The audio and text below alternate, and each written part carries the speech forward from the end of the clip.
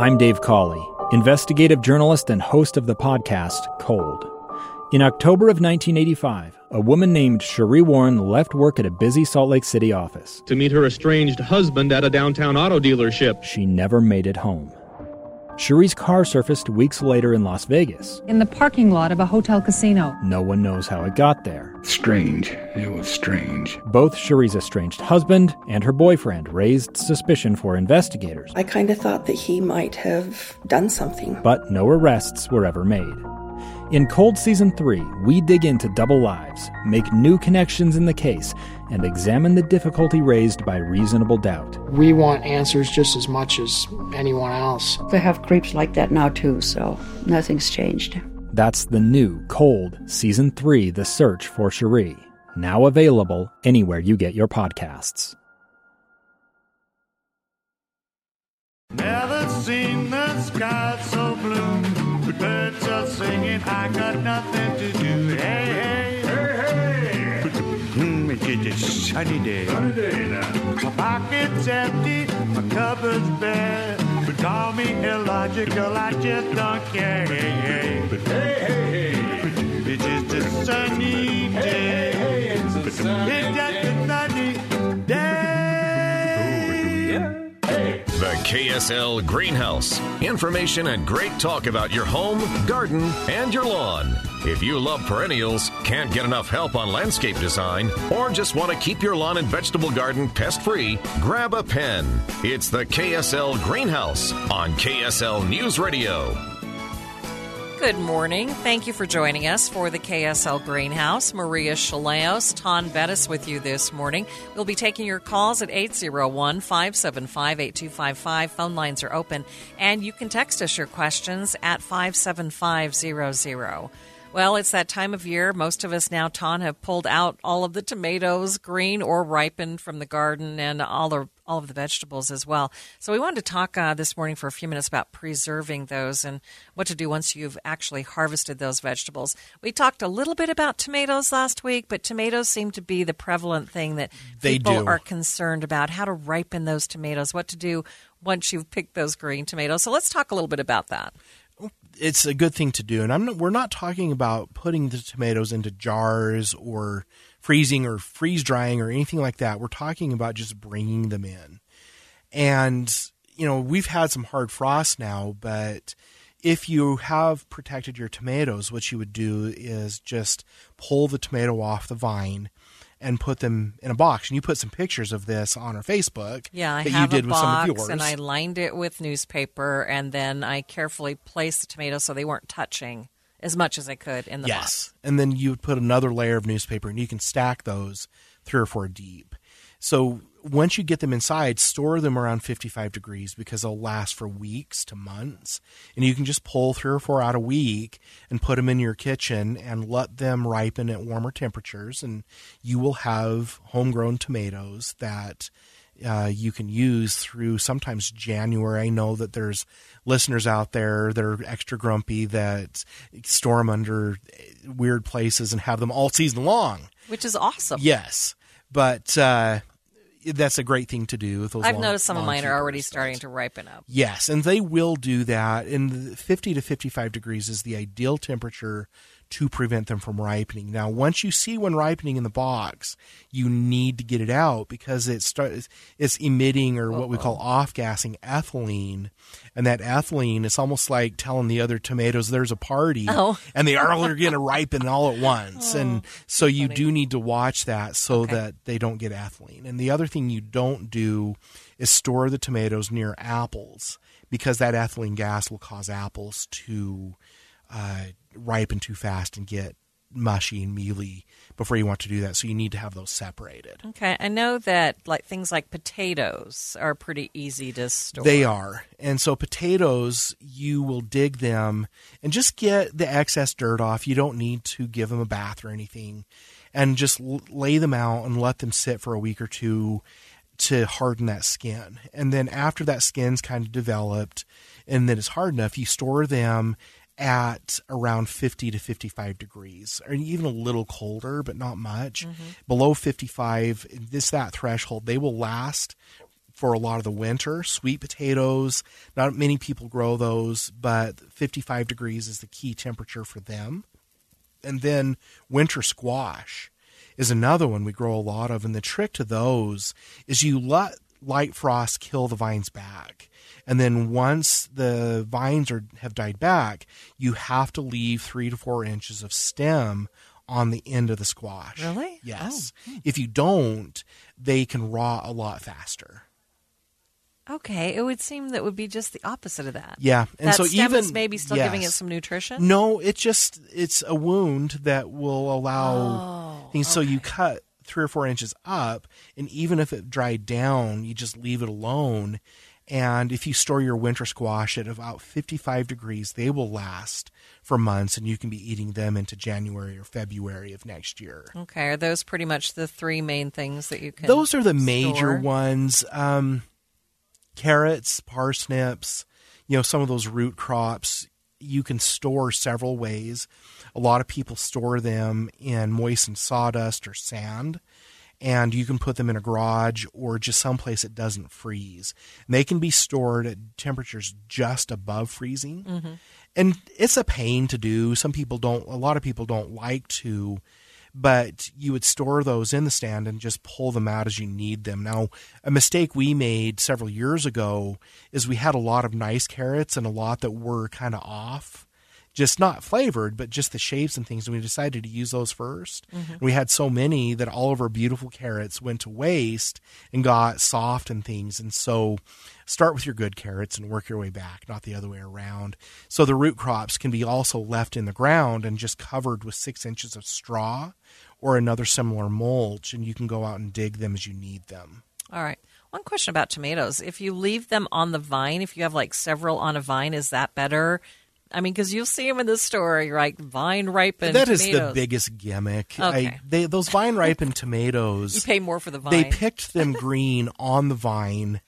And then if they were shipped in from Florida or Mexico, they're in a great big produce warehouse and they're exposed to ethylene and ripened artificially on the vine. They're trying to make you think that somehow they let them get red on the plant. So it's not going to help to leave the vine on there. No, it's just a marketing gimmick. Now, there are local tomato growers. There's Howlings. I think they were recently bought out. But there's the big 40-acre indoor tomato facility down in Mona that those are allowed to truly ripen on the vine. They pick them when they're orange so that they have enough time to get them to the store. And so locally grown tomatoes are probably ripened on the plant on the vine, but if they're shipped in from Mexico or Florida, they were just gassed in a warehouse and they just were left on the vine. Marketing. Yes. Okay.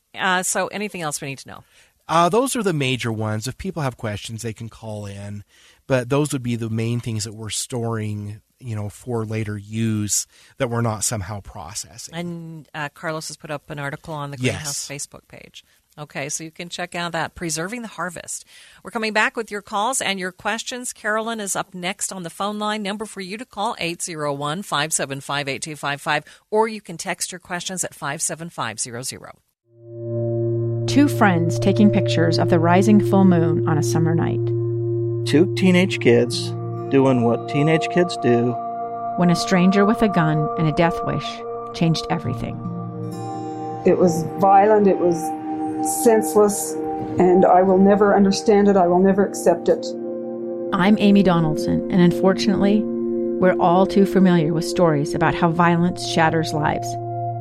But what we rarely see is how they are rebuilt. In a new podcast, The Letter, we relive tragedy, but only so we can hear the rest of the story. The struggle to reclaim lives, the realities of grief, and the possibilities of forgiveness. I believe in miracles. Sometimes I thought, there are no miracles. Yeah, there are, and this is a big one.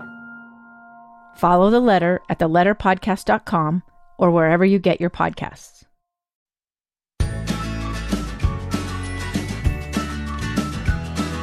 Good morning. Thank you for spending your Saturday morning with the KSL Greenhouse. Maria and Ton with you this morning, taking your calls at 801-575-8255. You can text us 57500. Our next listener, Ton, was actually asking about green tomatoes. They say that they put them on their windowsill, but they heard that that's not a good idea. It's fine. Larry Sagers, who was the longtime host of the show, always recommended actually putting them at 70 or 75 degrees in a darker area. So I believe he would take his green tomatoes and put them in his pantry to where it was usually dark, and it seemed that they would ripen a little bit faster. But I haven't personally noticed as much of a difference. So if you want to put them in your pantry, if you want to put them on your windowsill, that's fine. Just be aware that they'll ripen more quickly there than they will down in your basement. Yes, and because of the warmer temperatures, don't put them under your pillow, things like that. But next listener would like to know, they say they bought some fun pumpkins, odd ones, so how would they preserve the seeds to plant next year? They would just pull them out. Now, there's a really good chance, though, that they will not come back true to type, because a lot of these specialty pumpkins, a farmer may only grow 5 to 10 rows in their pumpkin patch. And because the squash, which pumpkins are a kind of squash, are intercompatible between species and varieties, they will most likely get something that is intermediate between what the pumpkin looked like and something else. It would still be fun to grow them, but they probably won't come back true to type. Manage your expectations. Yes, and so just expect something different. Just collect those seeds, wash them, and then allow them to dry for a few days, and then just put them in a paper bag or a Ziploc and store them. 70 degrees is fine, and they will grow the next year. The types of pumpkins that will come back true to type are usually the orange pumpkins, because they're grown in such big fields that chances are they've been pollinated by the same variety or a similar variety, so that the orange pumpkins oftentimes will come back as an orange pumpkin. Interesting. Next person says they planted a Pacific Sunset maple back in September. Its leaves are still green. When should they be turning? And they'd also like to know when to prune a flowering crabapple. The leaves hopefully will turn soon. I have noticed many trees haven't started to turn that normally would. And when we get these long, warm falls, it's really common. And unfortunately, there's been some years I've seen that they've had snow on them and they still have had either green or red leaves, pears and things like that. And so with the colder temperatures and the rain and snow coming up next week, I'm hopeful that it will really start to change then. Okay. Next person wants to know how to best winter over artichokes. The plants themselves, you'd let them be killed back by frost and just dig them up and put them in a box with slightly moist potting soil around them or slightly moist wood shavings, store them at 55 degrees, and then put them back out after danger of frost is gone next year, so sometime late April.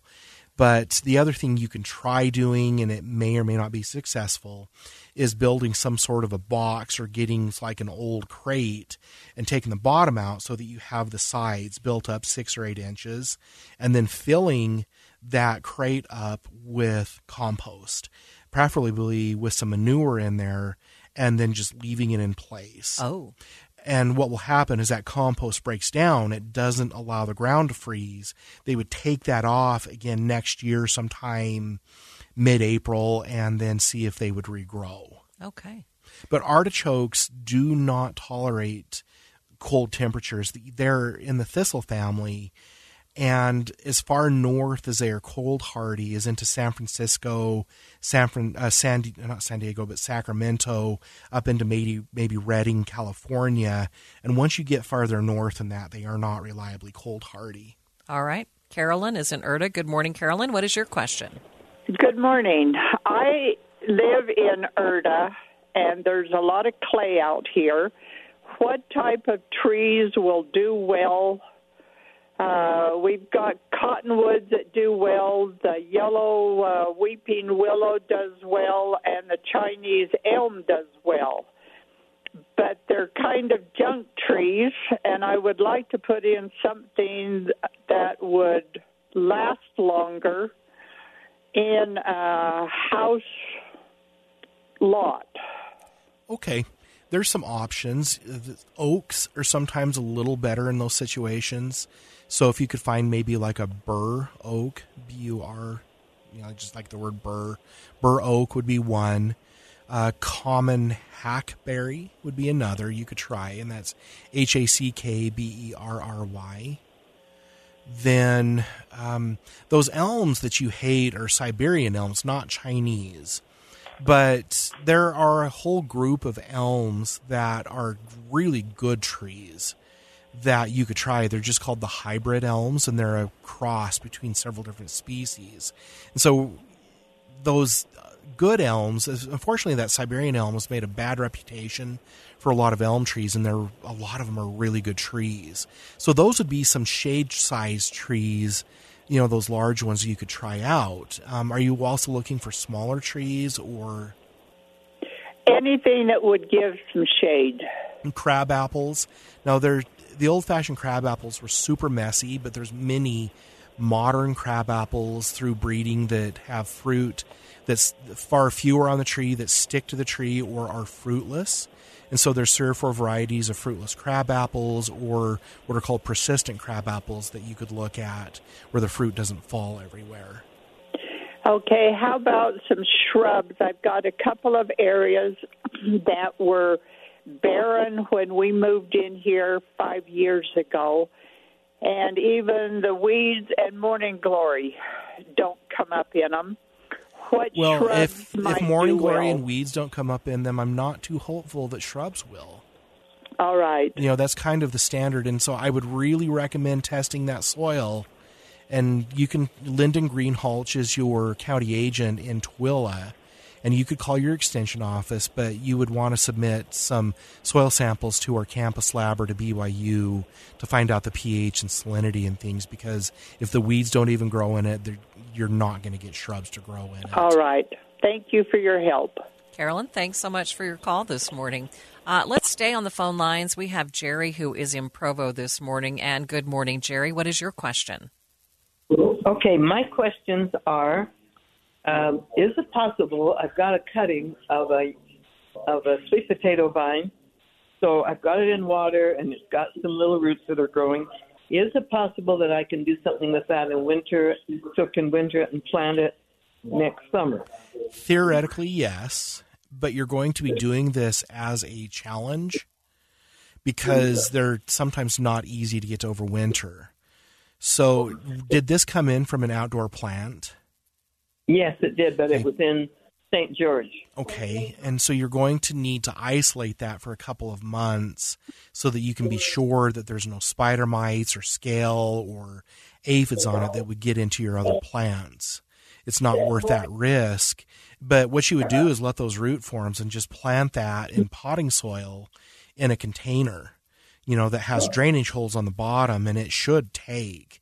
And you just need to keep it in a very bright location so that you can move it outdoors later on. Okay. So I don't want it down in the basement winter. Absolutely. You want it with as much sunlight as it can get. Okay. Okay, then thank you. My other question is, I planted some eggplants, and I did do a little matchmaking and finally got 2 blossoms to develop into little round balls about the size of a baseball. But now it's freezing, and I have to harvest them, and I don't think they're ready to harvest. So how do you know? The eggplants are ones that if you can squeeze them and they have the texture you want, as far as how firm they are, they're probably ripe. But all you could really try doing is pulling them off and see if they'll continue to ripen indoors. Eggplants are a plant that I just don't really... I've never enjoyed the texture or flavor of them, so I've never grown them. My parents did, and it's just one of those things. And so what I would do is look up some of Utah State University's fact sheets on eggplant to see what to do. I'm not sure if they'll continue to ripen after you harvest them like a tomato will. All right, Jerry, thank you so much for your call. We need to take a break for the bottom of the hour news. Number to call, phone lines are now open, 801-575-8255. You can text us 57500. I'm Dave Cawley, investigative journalist and host of the podcast Cold. In October of 1985, a woman named Cherie Warren left work at a busy Salt Lake City office to meet her estranged husband at a downtown auto dealership. She never made it home. Cherie's car surfaced weeks later in Las Vegas. In the parking lot of a hotel casino. No one knows how it got there. Strange. It was strange. Both Cherie's estranged husband and her boyfriend raised suspicion for investigators. I kind of thought that he might have done something. But no arrests were ever made. In Cold Season 3, we dig into double lives, make new connections in the case, and examine the difficulty raised by reasonable doubt. We want answers just as much as anyone else. They have creeps like that now too, so nothing's changed. That's the new Cold Season 3, The Search for Cherie. Now available anywhere you get your podcasts.